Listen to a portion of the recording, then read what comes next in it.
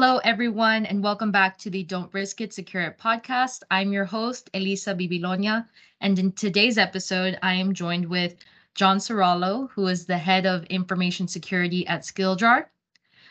John has led organizations in SOC compliance, PCI DSS certification, SOC auditing, and HIPAA compliance. Some of his expertise include enterprise security, risk management, compliance, and business continuity.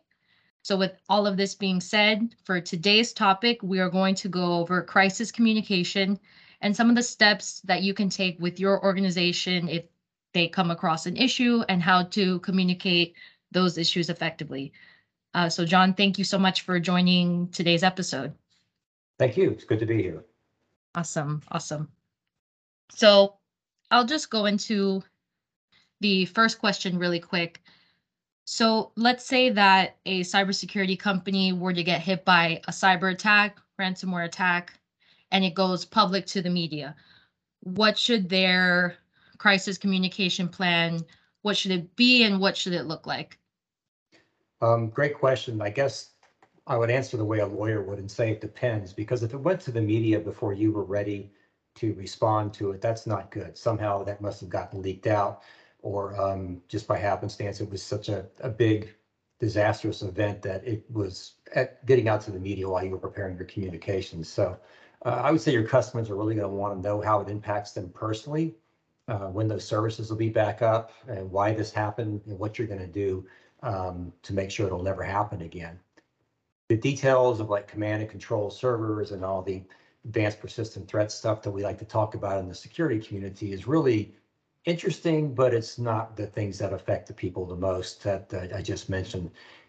Really, how does it affect them is what's going to matter. That's going to be the story that's going to get the most traction, whether it's positive or negative. You should be out front of that.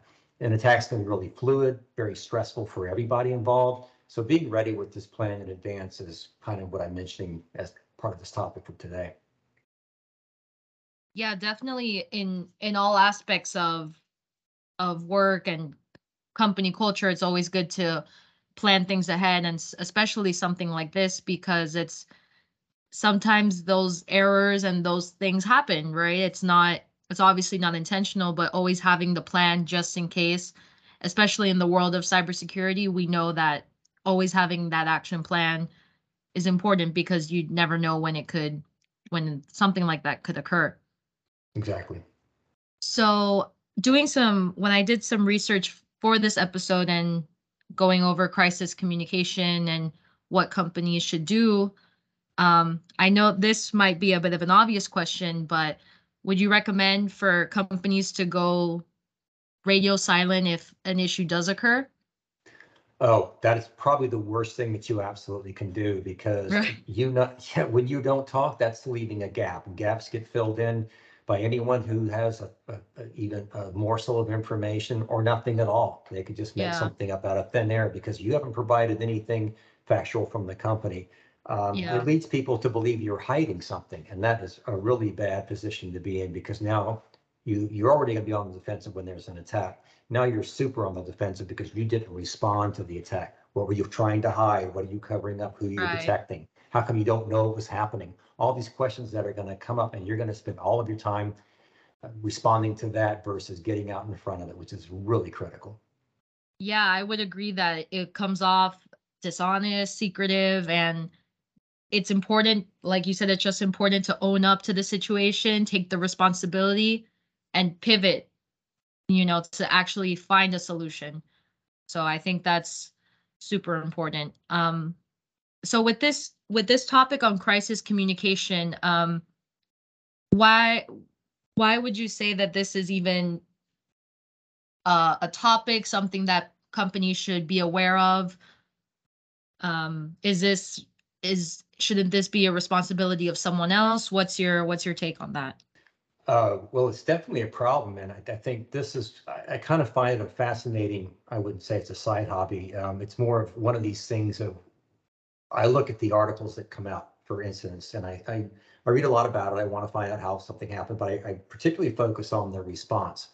And what would I do? I'm always putting myself in their shoes and saying, what would I do if I was in that situation? Because We mentioned plans, and we also have to have lots of rehearsals, lots of drills, lots of what if situations. And I put myself into that so that I can at least mentally get myself and my company ready for something like that.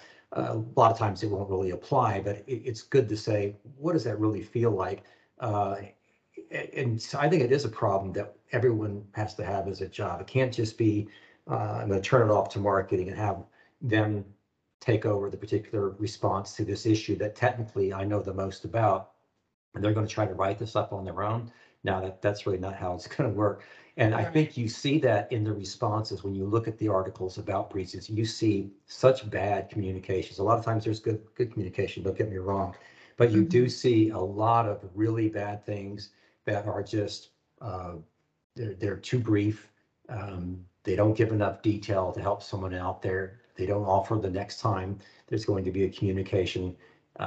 And to say it's someone else's job, I would say one of the best things I could recommend is, yes, you can have someone else that can do this better than you.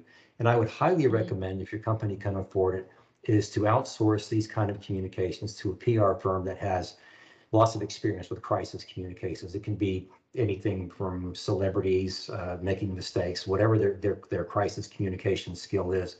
Bring someone in that can prepare those comments in that kind of write-up. That's very important for the skill set. But there's another key that they're going to have that you likely as a company and certainly as a CISO are not going to have, and that's media contacts.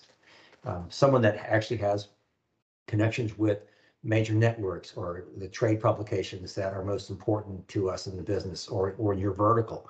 They're going to have those connections that you're not going to have, and they can make one call and they can get their story put out a lot faster than someone else who's going to raise an eyebrow and just come at you. Particularly a competitor could come at you in a situation like that. So it is our job, but it's our job to make sure it's running smoothly and get the, like anything, get the experts that can do this better than you.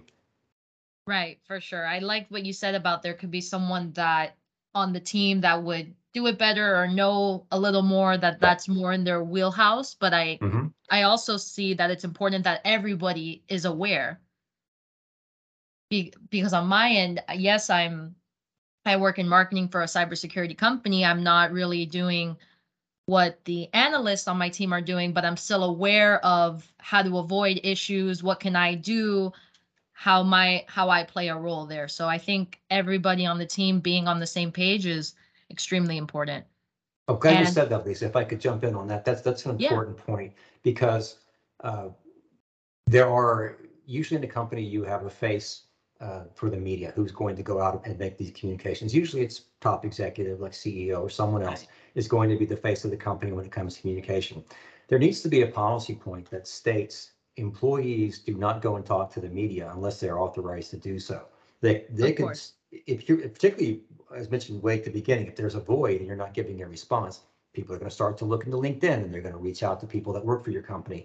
They're going to say, hey, John, what's going on with this incident? They might say, I'm not allowed to talk to you, but let me tell you what I think.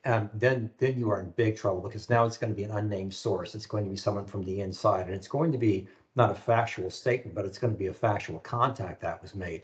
So make sure that from a policy perspective, your employees know I am not the one that talks to the media. There is only one person, and have an answer when they get, it can't be like, I can't say anything. It needs to be, I refer you to our marketing department, or here's a number I can refer you to call regarding that. And that's key too, is to have a central number or a contact point that everyone from the outside can reach into to get information, because when it starts to be a free for all, bad things are going to happen. Right, and that's definitely important.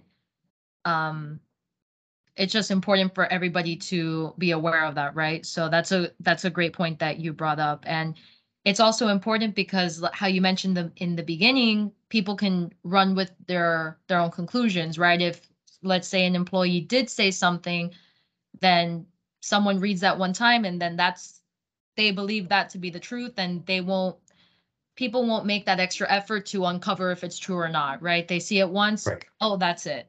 So it's really important. Headline driven. Yeah, we're driven by headlines. It's all we read. Exactly. And we're going to the next thing. Exactly. So nobody's going to go back, oh, let me make sure that that's true, right? So it's always important that what's out there is factual and said by the right person. Right. You mentioned a bit before about good communication and bad communication. And we touched a little bit on some bad communication being not communicating and being silent, and good communication having a lot of detail, things like that. Do you have any more examples of good communication versus bad communication? I think a couple of caveats there that are important in the communication is to make sure you distinguish between discovered and disclosed, because those are Hmm. two different dates usually. So you may have discovered an issue a month ago and you're disclosing it now.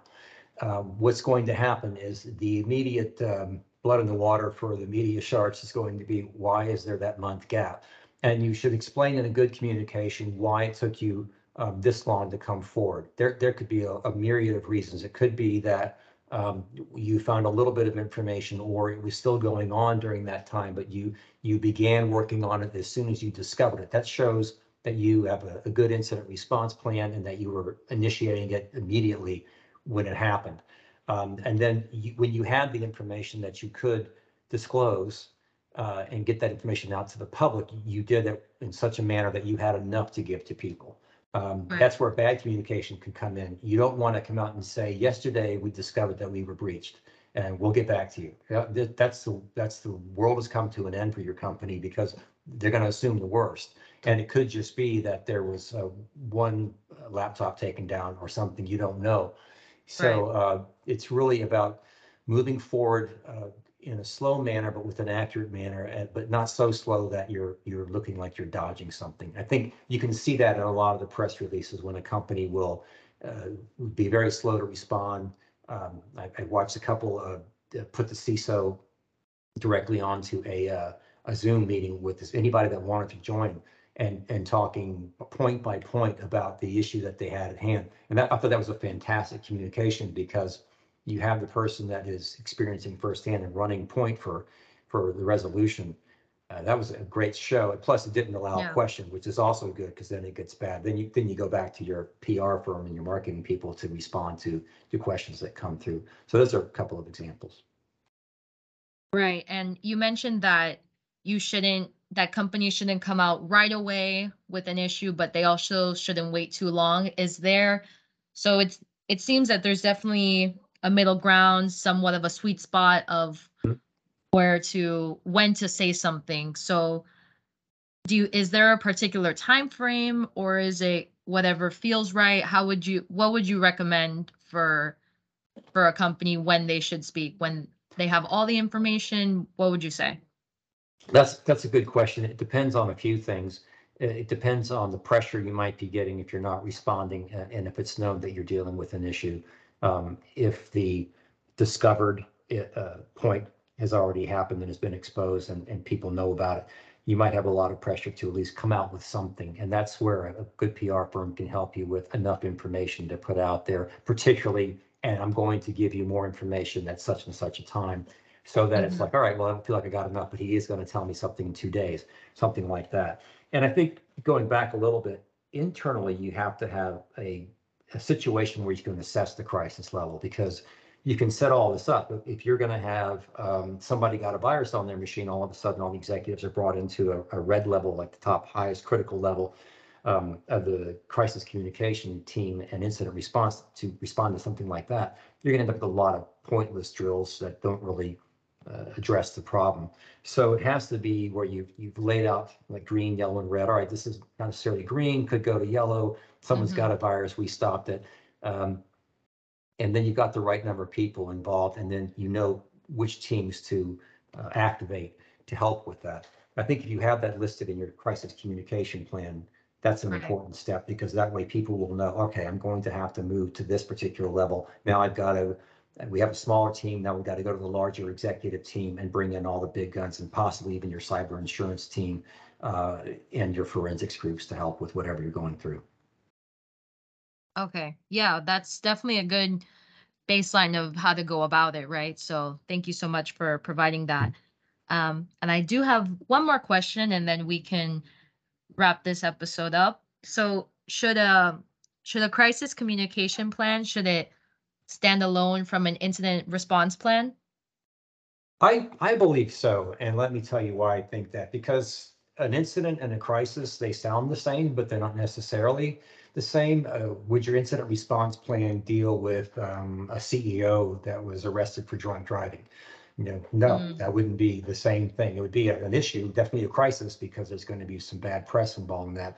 But your IR team is not going to be pulling together for that, or cyber insurance being involved. So I think having it separately, you're able to deal with a lot of different issues. Let's take a great example. If you were dealing with vendors that were from Russia and the war started against Ukraine, how are you going to respond to that? That's not an IR situation, but it's definitely can be a crisis communication plan, because a lot of companies kind of went through the ringer on that. And there might be a reason why you had to do business with Russia, you aren't anymore, et cetera, or any other aggressor, fill in the blank on that. So I think that's a great way of looking at it, that you should have a separate situation where you can pull out the response. Because I think this will fall in a lot of cases to the CISO. It's an information issue. But having a good crisis communication plan is also a great way to sell it, because you can use all the money that's being pushed towards crisis communication and dovetail that into your incident response, so that it's another resource to be used during that. Perfect. Yeah. So they're definitely important to have hand in hand, since it's for different situations.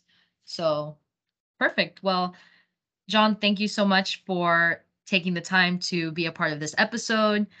You provided great insights, so thanks again. And thank you to everyone for taking the time to listen to this episode of the Don't Risk It, Secure It podcast. For future episodes, just make sure you tune in to our website and keep up with all of our social medias. And see you in the next episode. Bye, everyone. Thank you. Bye.